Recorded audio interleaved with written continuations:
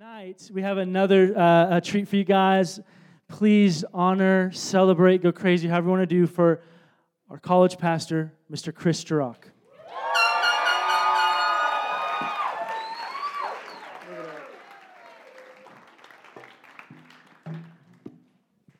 Wow, well, thanks, Cody. That's a spiritual sucker punch to make me go right after baptisms, because I am soaking wet, and it's not from that. It's from grown man sloppy tears, okay? That was powerful. And as Cody said, my name is Chris Jarrock, the honor of being the college pastor here to a rowdy group of world-changing college students. And I'm really excited because what I feel like today is just like those baptisms is going to be something that just hits us hard, but in such a good way. And so I'm really excited. If you've been with us since the new year, at the start of the new year, Cody introduced a series that we are in. It's called We the Kingdom. And as followers of Jesus, we belong to his kingdom. So the way that we live and the way that we operate and the things that define us should look a little bit different from everywhere around us. And so he set up the series to talk about what specifically at Antioch Salt Lake City do we believe here are the ways that we live as kingdom followers of Jesus. And so he kicked the series off by talking about the Holy Spirit. We are not just a Father and Son church here. We are a Father, Son, and Holy Spirit church here. And we believe in him and that God inside of us, the Holy Spirit, we give him the ability to empower our lives and constantly meet with us and flow through us on a daily basis. He then followed that up with a sermon about identity and how a large part of knowing who you are is by knowing who God says you are. And he talked about how as followers of Jesus, we actually get to know God. His heart is for us to know him. And so we get to spend time with him each and every day and meet him and talk with him and get to know not only what's his identity, but who does he say we are?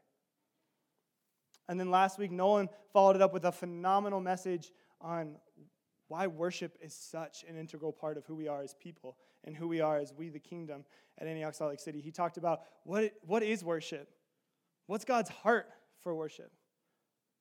And he said something along the lines of, did you know that worship is the only thing that God doesn't and can't give himself that we get to give to him? And tonight, I get to follow that up by talking about our secret sauce. We, the kingdom, and as an Antioch, part of the Antioch movement, the secret sauce. It's what actually got me involved in this movement. It was so attractive to me in this movement 9 years ago when I was just a freshman.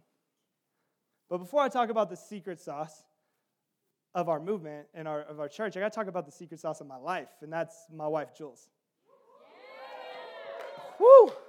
Julie or Jules, look at her. She will never be up on stage. She hates the stage, but she's an angel, so I wanted you to see her because she is amazing. She is the peanut butter to my jelly. Specifically in our household, she is the Jif Natural crunchy peanut butter.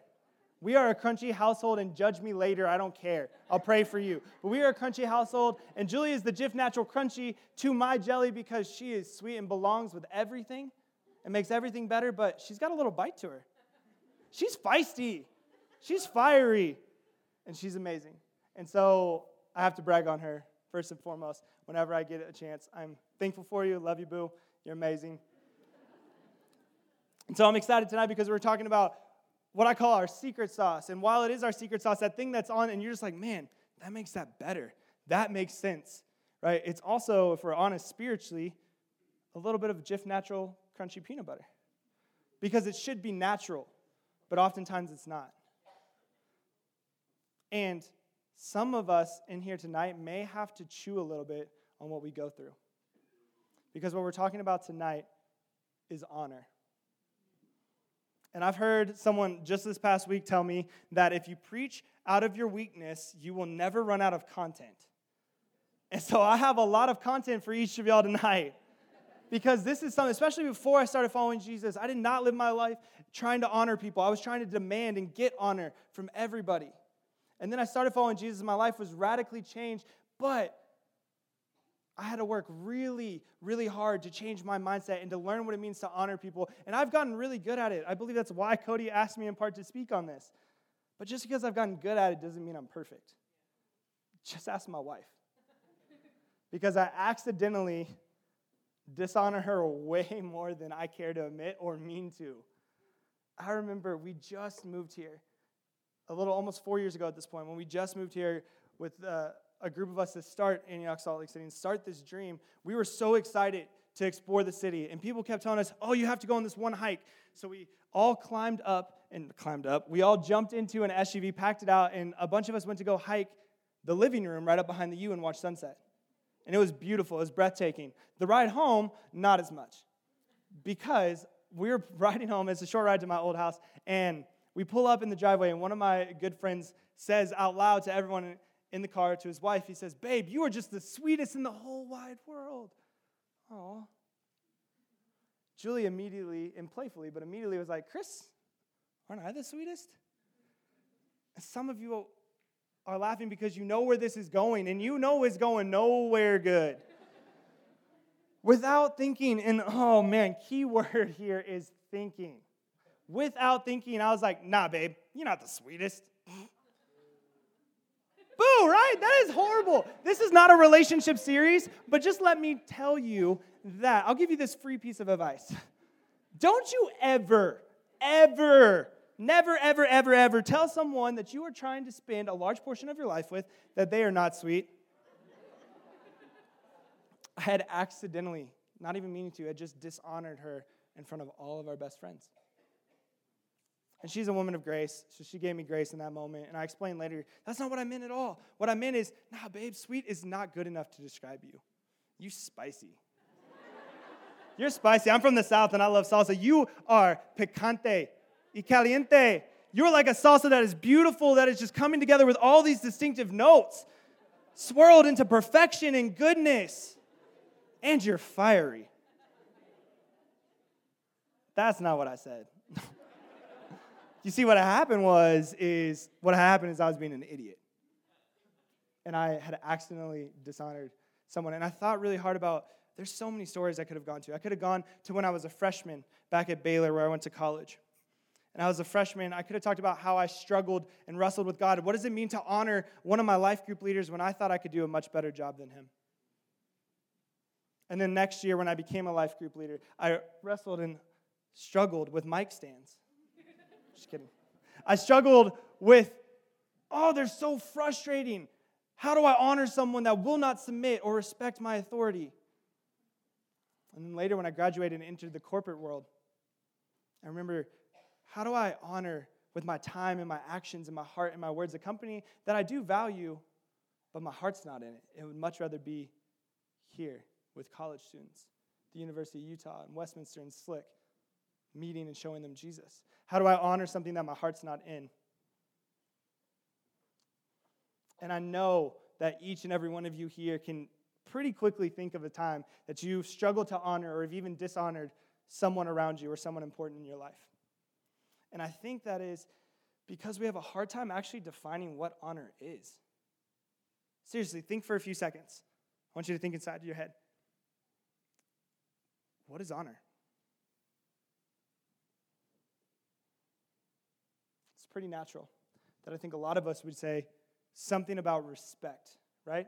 Honor means to respect or to show respect to someone. And that's not a bad definition. I just don't think that's a kingdom definition because respect is based off of actions and attitudes, right? I respect you because. I don't respect you because. I wasn't pointing to anyone specifically. I don't respect you, right? Because of the things you said, the way you live your life, the things you do, etc. So respect is conditional. It's got conditions to it. And I don't think that's what honor is. Because while respect is all about being earned, respect is earned, right? You earned my respect. A father may say that to his future son-in-law, I respect you. You earn my respect. Because it's earned. Respect is earned, but honor is given freely and unconditionally. And so I think in order to talk about honor, we need a PBS-like spiritual special to broaden what does honor actually mean? In terms of as a follower of Jesus, what does it mean? What is honor and what isn't honor? And if we're going to be a we the kingdom kind of people, then we need to look at, I don't know a better way to do it than to look at the two greatest kings in the Bible. And so the first we're going to start with David. But I got to get a little backstory first because some of you in here are familiar with David. If I said the phrase David and blank, y'all would say David and Goliath, almost overwhelmingly. If I gave you a little more time, some of you may say David and Bathsheba, right? Because we often tend to remember people based off their greatest successes or their greatest failures. But I'm actually not going to talk about either of those. I'm going to talk about something that happened right in between in his life that a lot of people just kind of glance over. But I have to set the scene first so we fully understand what is going on and what God's doing in the midst of this. So let's go on a journey to ancient Israel. God's chosen people, the Israelites at this time, were looking around and saying, everybody else got a king. It's a man. We want one of those. And so they said to God, hey, God, I know that you have been perfect to us. You have provided for us. You have never let us down. You've never failed like the worship songs we sing. Hey, but we want to look like them. And I just think that it's worth noting that before we even get to the passages we want to talk about, this whole thing started from dishonoring God. Honor, first and foremost, often starts with God. And we can be a people that claim, hey, God, you are first. You are Lord over my life. But we can't really be people that say he's first in our lives if he's the last one we go to or the last one we bring into decisions and circumstances in our life, right? But God being merciful, he said, all right, I'll grant you a king. And he picks a man named Saul. And Saul to the Israelites was everything they wanted. He was tall, dark, and handsome. This is basically The Bachelor. He got a rose. But the problem was, on the outside was great, but on his inside, his character was deeply flawed. And specifically, he was horribly, horribly insecure. And this insecurity constantly caused him to try to force God into action, to force God to show up on his behalf. And it even led to him doing multiple things that were specifically forbidden by Old Testament law. So he broke a lot of laws doing it. So God said, hey, my spirit and my anointing as you as king, it's gone. And he told his prophet of the day, which would be Samuel, his mouthpiece of the time, he told Samuel, hey, I need you to go into Jesse's house, this man named Jesse, and tell one of his sons, Jesse had 7 sons, come to this house. He's like, hey, it's going to be a huge party. You're going to anoint the next king. So 7 sons show up. And God tells Samuel, nope. Because we had looked at the outside of a heart, or we had looked at the outside of a man first. But now it's time for us to look at their heart. So all 7 sons weren't chosen.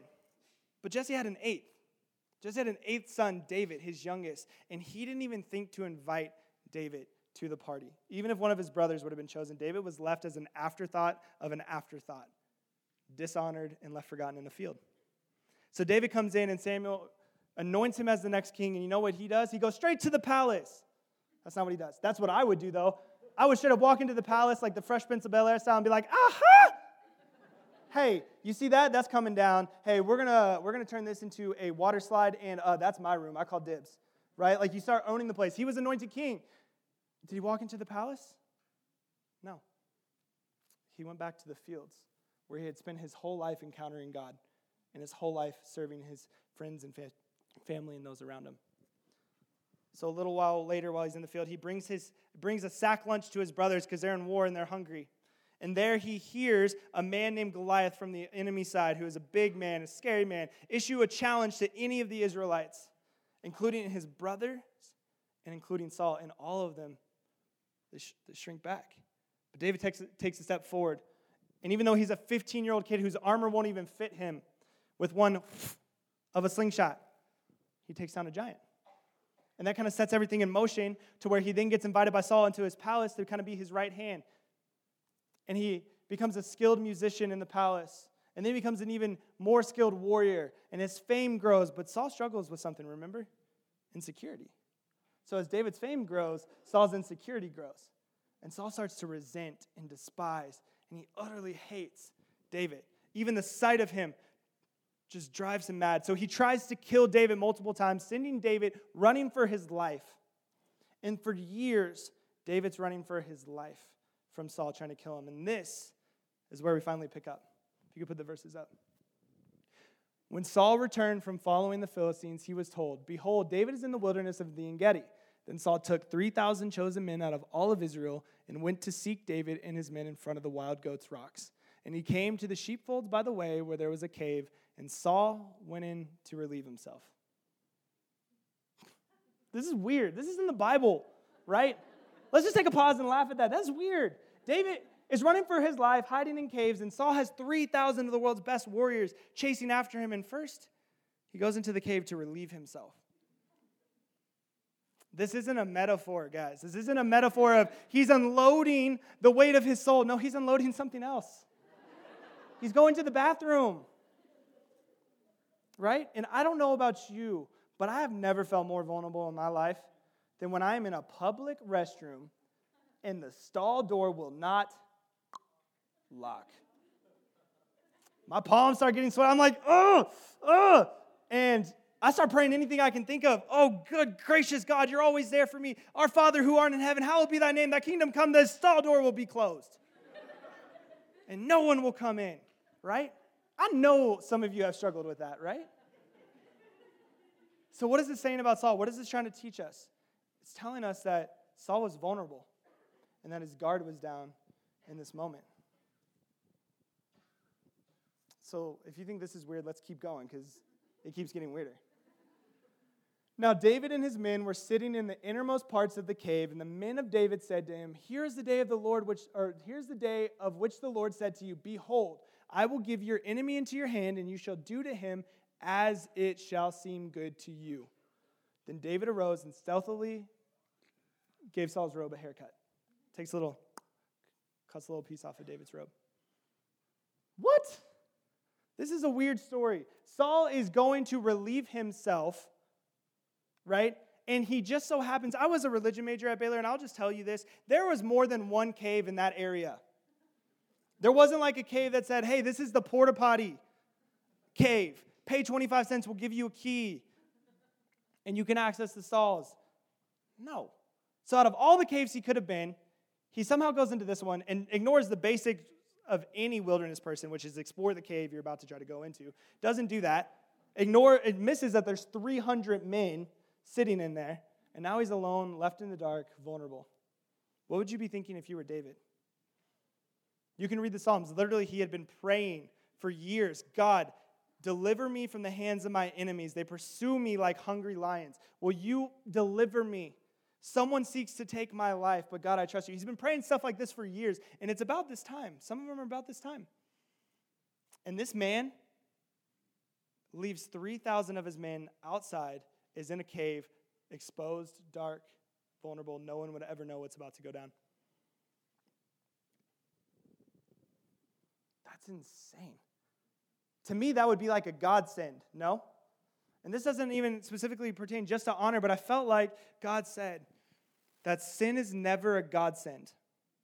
Never a godsend. No matter how much the circumstances may seem like it, the chance to sin, even if you feel justified, or even if no one would ever know, it's never a godsend. And David knew that he shouldn't have taken or stuck his hand out against Saul. And we know that because it says he arose and cut off a corner of Saul's robe. But you struggle with, it says, but the Lord told you should do to him as it shall seem good to you. What would seem good to you to do in that moment if someone had just pursued your life trying to kill you multiple times? What would seem good to you? I know what would seem good to me. I actually need a volunteer real quick. I need a muscular man to raise their hand, preferably not someone that's too tall because I already got referred to as the not tall Chris today. So I need someone have to be able to look into their eyes. So do I have any volunteers? Raise your hands, please, real quick. Come on, guys. I'm not going to hurt you too much. Court. We'll take Court. He just got volunteered by his friends. Good friends. Court, get up here. I need you. Everyone give a round of applause to Court. I need you to stand a few feet back from me. All right, you ready for this? You got to look into my eyes. We got to have a moment here. Good. Because I think this story is what we actually do a lot with honor. If we're honest, most of us don't struggle with this part. When they're face-to-face, we don't struggle with, I'm not going to hit you. Wow. No, we don't struggle with saying like, hey, Court, you are such a man of God. And even though you're a freshman, I'm proud of the way that you hunger and are making changes in your life to run after Jesus. You're amazing, and I love being your friend. Right? That's pretty natural to us. Chris, you did such a good job preaching, hopefully. You can tell me later. Did you see our worship leaders? They are some of the most gifted people on the planet. Life group leaders, I know my face never shows it, but I'm so thankful for the ways you spend time and effort creating a place to foster the presence of God. I'm thankful for that. We don't struggle with this part that much. But what about when he turns around? Turn around. What about when he turns around? As it seems good to you, this is often what seems good to me, right? Go down. Shh. You just got taken down. All right, everyone give a round of applause for Court, right?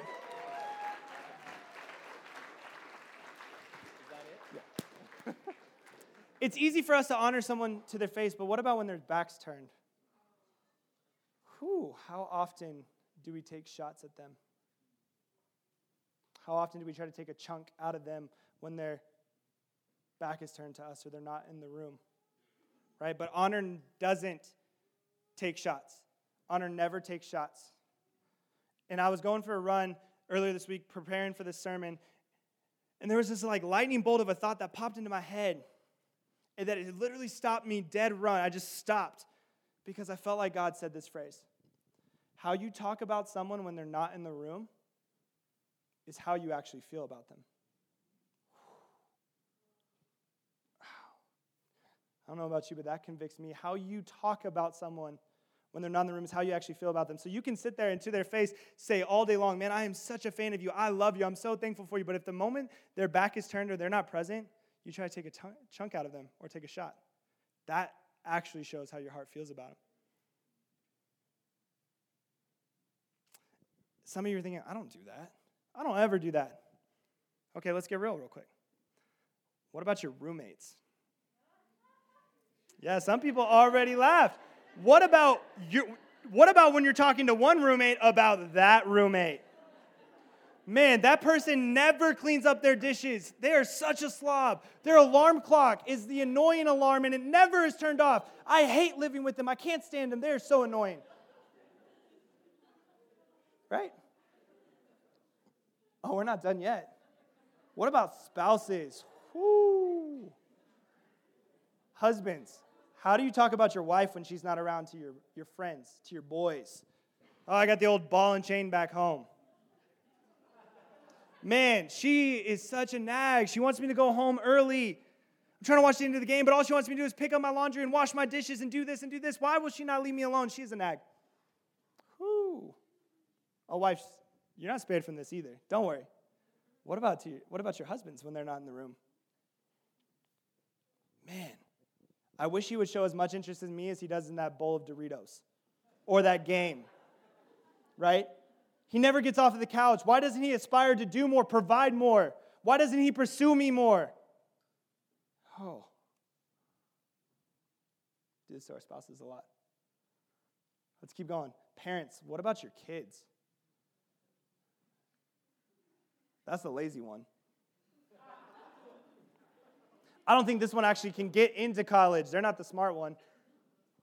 We would never say this to their face, hopefully. But when they're not around, or when we're venting, right? They're so lazy. They can't concentrate on anything. I swear they must have ADHD. Kids. We're all kids in this room. What about to our parents? Entire church. What about to the older generation? The gray-haired wonders. Man, did you see how they tried to FaceTime me the other day? It was like right up to their nose. They have no idea who Alexa is. They don't know who Siri is. They're confused by Google Maps. They think I'm giving them directions in the car. They are so lost. What are they doing? They're embarrassing me. Why are you here? Right? But honor never takes shots. Never take shots, even if circumstances seem right. And we can tell that David realized he messed up if we keep reading. It says, and afterward, David's heart struck him because he had cut off a corner of Saul's robe. This is crazy. He didn't even physically hurt Saul. He just cut off a part of his robe. But culturally, what you wore signified what you did and what value to you. So Saul's robe would have represented that he was royalty and he was the king. So for David to cut off a corner of it, even a corner of it, was a message saying, hey, I'm coming for your kingdom. And it's attacking the thing that Saul loved and valued and represented. And it says David's heart struck him.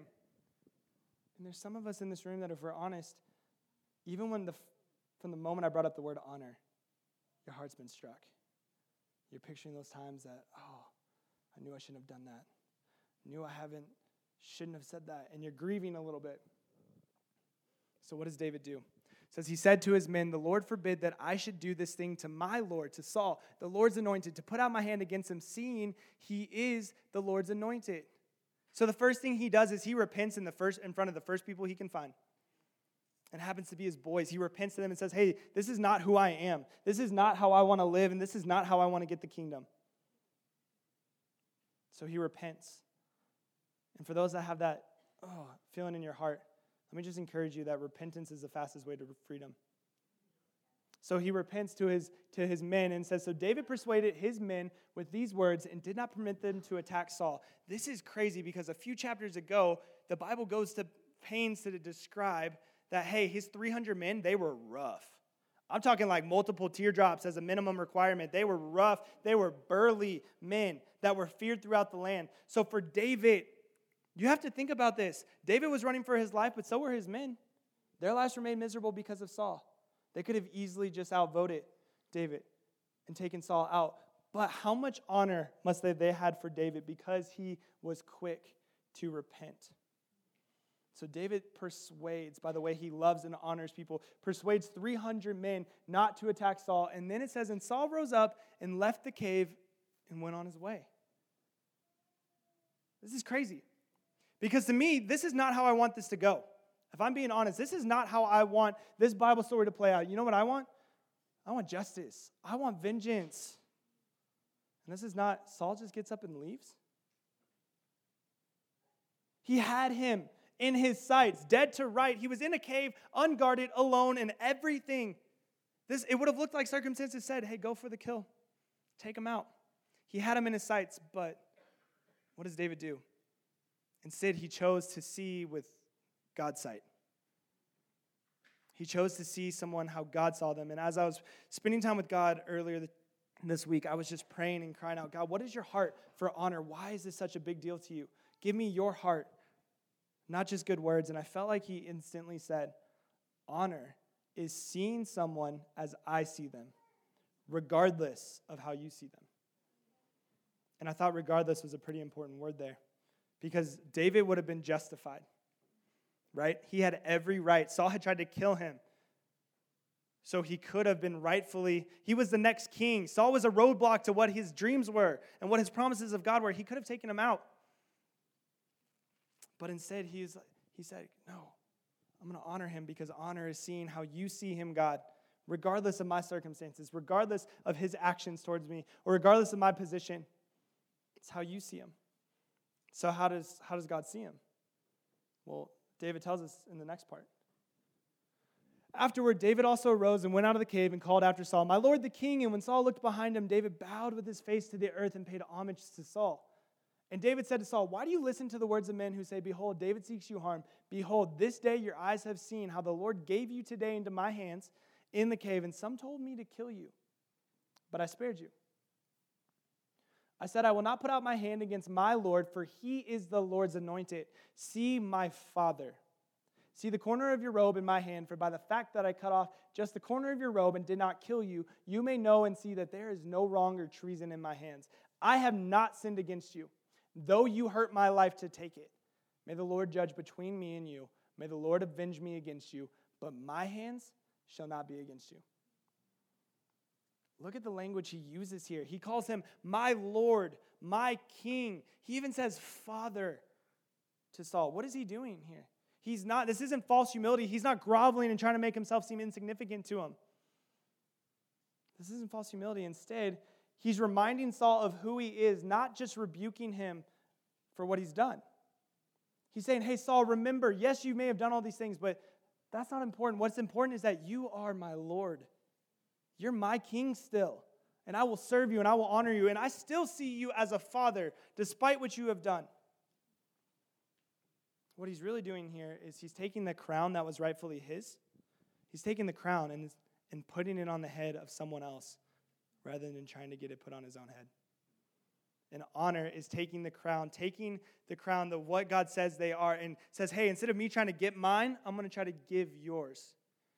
And I'm going to take that, and I'm going to put it on your head, and I'm going to honor and value. David exemplified what honor meant so well, that honor means seeing how God sees people and giving them the crown that they will one day get in heaven, but just giving it to them as an early birthday present now. And not taking shots, not trying to be justified, not trying to be right. But I think there's a king who even showed us more what honor is. And it's the King of all kings. His name is Jesus. And some of you are like, of course Jesus is great at honor. He doesn't suck at anything. He's God, right? If he was living today, he would only eat kale salads, never have a cheat day. He would never use plastic straws because those are the worst. And he would always say, my pleasure, even if no one said thank you, even if it was Sunday. Right? That's how we view God. It's a funny way to put it, but it's true, right? We view God as like, of course he's God, so this must not have been hard for him. But he, as much as he was fully God, he was also fully man. And just to let you know, this is the story we're about to read is coming up just hours before he's arrested and then later crucified. And one of the most horrible ways to die. Did you know that Jesus wasn't looking forward to dying? He says later in the Bible, God, if there's any other way for you to take this cup from me, please do. It wasn't going to be easy. And I know it wasn't going to be easy for him to see one of his closest, one of his best friends, a man that he had spent 3 years sleeping next to, hanging out with, and constantly pouring into, betray him because he didn't understand who Jesus actually was. But no one said honor was easy. In fact, honor is actually hard. And I want you to hear that. Honor is hard a lot of times to do. It's hard to honor those, especially when they're not trying to honor you. But if we are going to be a we the kingdom mindset people, then we have to take what Jesus did and look just like him in our lives. So what did Jesus do? In Luke 22, it says, and he took bread, and when he had given thanks, he broke it and gave it to them, saying, this is my body, which is given for you. Do this in remembrance of me. And likewise, the cup after they had eaten, saying, this cup that is poured out for you is the new covenant in my blood. But behold, the hand of him who betrays me is with me on the table.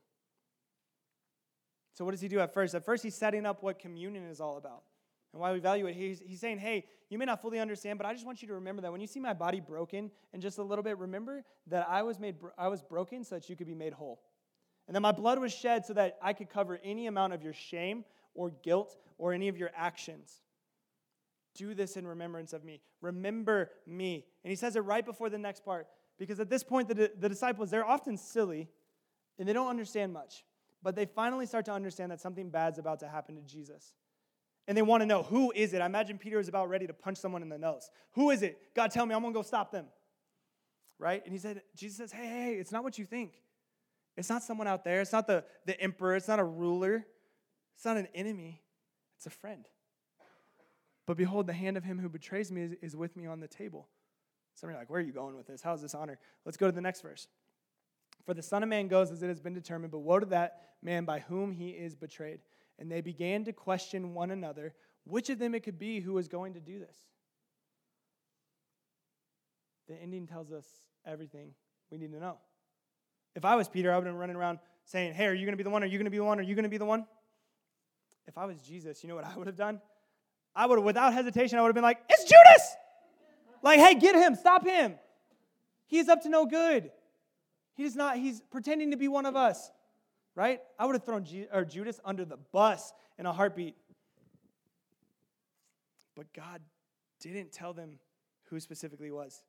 He didn't throw Judas under the bus. And if God wasn't willing to dishonor someone, even if it led to his own death, then the least we could do is not dishonor people when we disagree with them, when we don't see eye to eye with them, or when they don't have our best interest. Hey, you came from this part. I don't like you. You look this way. You talk this way. You think this way. You voted for that political party, so I don't like you. I'm going to dishonor you, right? Hey, I don't agree with your religious stances. I don't agree. I don't like the way that you throw what I believe in through the mud. But if we're going to honor like Jesus, if we're going to honor like a man after God's own heart, David, then we can't put conditions to it. If we start putting conditions to it, then we dishonor God and what he died for. Honor doesn't have conditions. If it does, then we start to dishonor God and what he paid a heavy price to die for. And so I want to encourage you that honor is such a valuable part of the kingdom, because even one of Jesus' last actions, he refused to not honor someone. It's in his DNA and it's in ours. So imagine what it would look like if we, the 400 of us that are in our first and our second services, what if we just went out into the city and started honoring everybody? What would that look like? What if it started here, now? What would it start with if the moment anyone got on stage or left stage, whether they're a communicator, whether they're a preacher, whether they're a worship leader, whether they're giving announcements at the beginning of service? What if we just went wild for them? And I'm talking like standing up in our chairs and yelling for them like we truly believe and value the time that they're giving us. What would it look like if next week we confused the greeters outside because we ran up to them and we're like, hey, thank you so much for the way you lay your life down to make me feel known, seen, and valued. A large part of why I feel comfortable here is because you're willing to stand in the snow. You are so amazing, and I appreciate you. They'd probably be like, what? You look great today. They wouldn't even know how to act. What if we honored people? What if you went and honored your teachers tomorrow without expecting a better grade in return? What if you went and honored your kids without expecting them to obey? What if you went and honored your parents and not so they would give you permission or give you better Christmas presents? What if you went and honored whatever the checkout person is called, who takes forever to register my wife and I to punch in the codes for our produce, right? What if you honored them? What if you honored the customer service representative whose whole sole job is to keep you on the phone for 45 minutes only to frustrate you? What if you honored them? What if you didn't put conditions? What if you chose to see how God saw people? So I have one practical step for you, one challenge for you guys. Are you ready? One person said it. Are you ready? Because I'm giving it to you either way, okay? So let's go. I want you to look to your neighbor, and I want you to say, hey. Do it one more time with a little more, hey. I'm not a big fan of acronyms, but I was just feeling it, okay? Because I think this is important. It's not hey, H-E-Y. It's H-A-E. It's hey. And I can spell, okay? I promise you. But it stands for something. It stands for honor anyone and everybody. And I want you to think, so this week, whether it's 5 seconds after this service or 5 days later, I want you to think, hey, then every time you say hey this week, every time you say hey to someone, let that be an alarm that goes off in your head and says, how would Jesus want me to honor them? Jesus, how are you seeing them? How can I place honor on them? And some of you are thinking, I don't know how can I ask Jesus a question like that? Because I actually don't know if he's even a part of my life. Remember at the very beginning that I talked about how honor has to start first and foremost with God? So for those of you that say, hey, maybe I don't follow Jesus, that's okay. But for those of you that say, I don't follow Jesus, but I want to, the Bible says today is the day of salvation. And guess what? There's not an entrance requirement to that. You don't have to pay a price or do anything. He already did that for you. All you have to do is let him take the throne that's naturally his. So I want everyone to bow their heads real quick. And I want you, if that's you, if you're in that place in your life, I want you to pray after me. And please listen to me. It has nothing to do with the words I say. Everything to do with your heart behind it. So let's pray. Jesus, thank you that I can't do it on my own, but you can. And that I don't have to because you will. So Jesus, I give my life to you in this moment and say, will you be first in my life? Will you take the throne? Will you speak to me? Will you be with me? Will you lead me in this moment?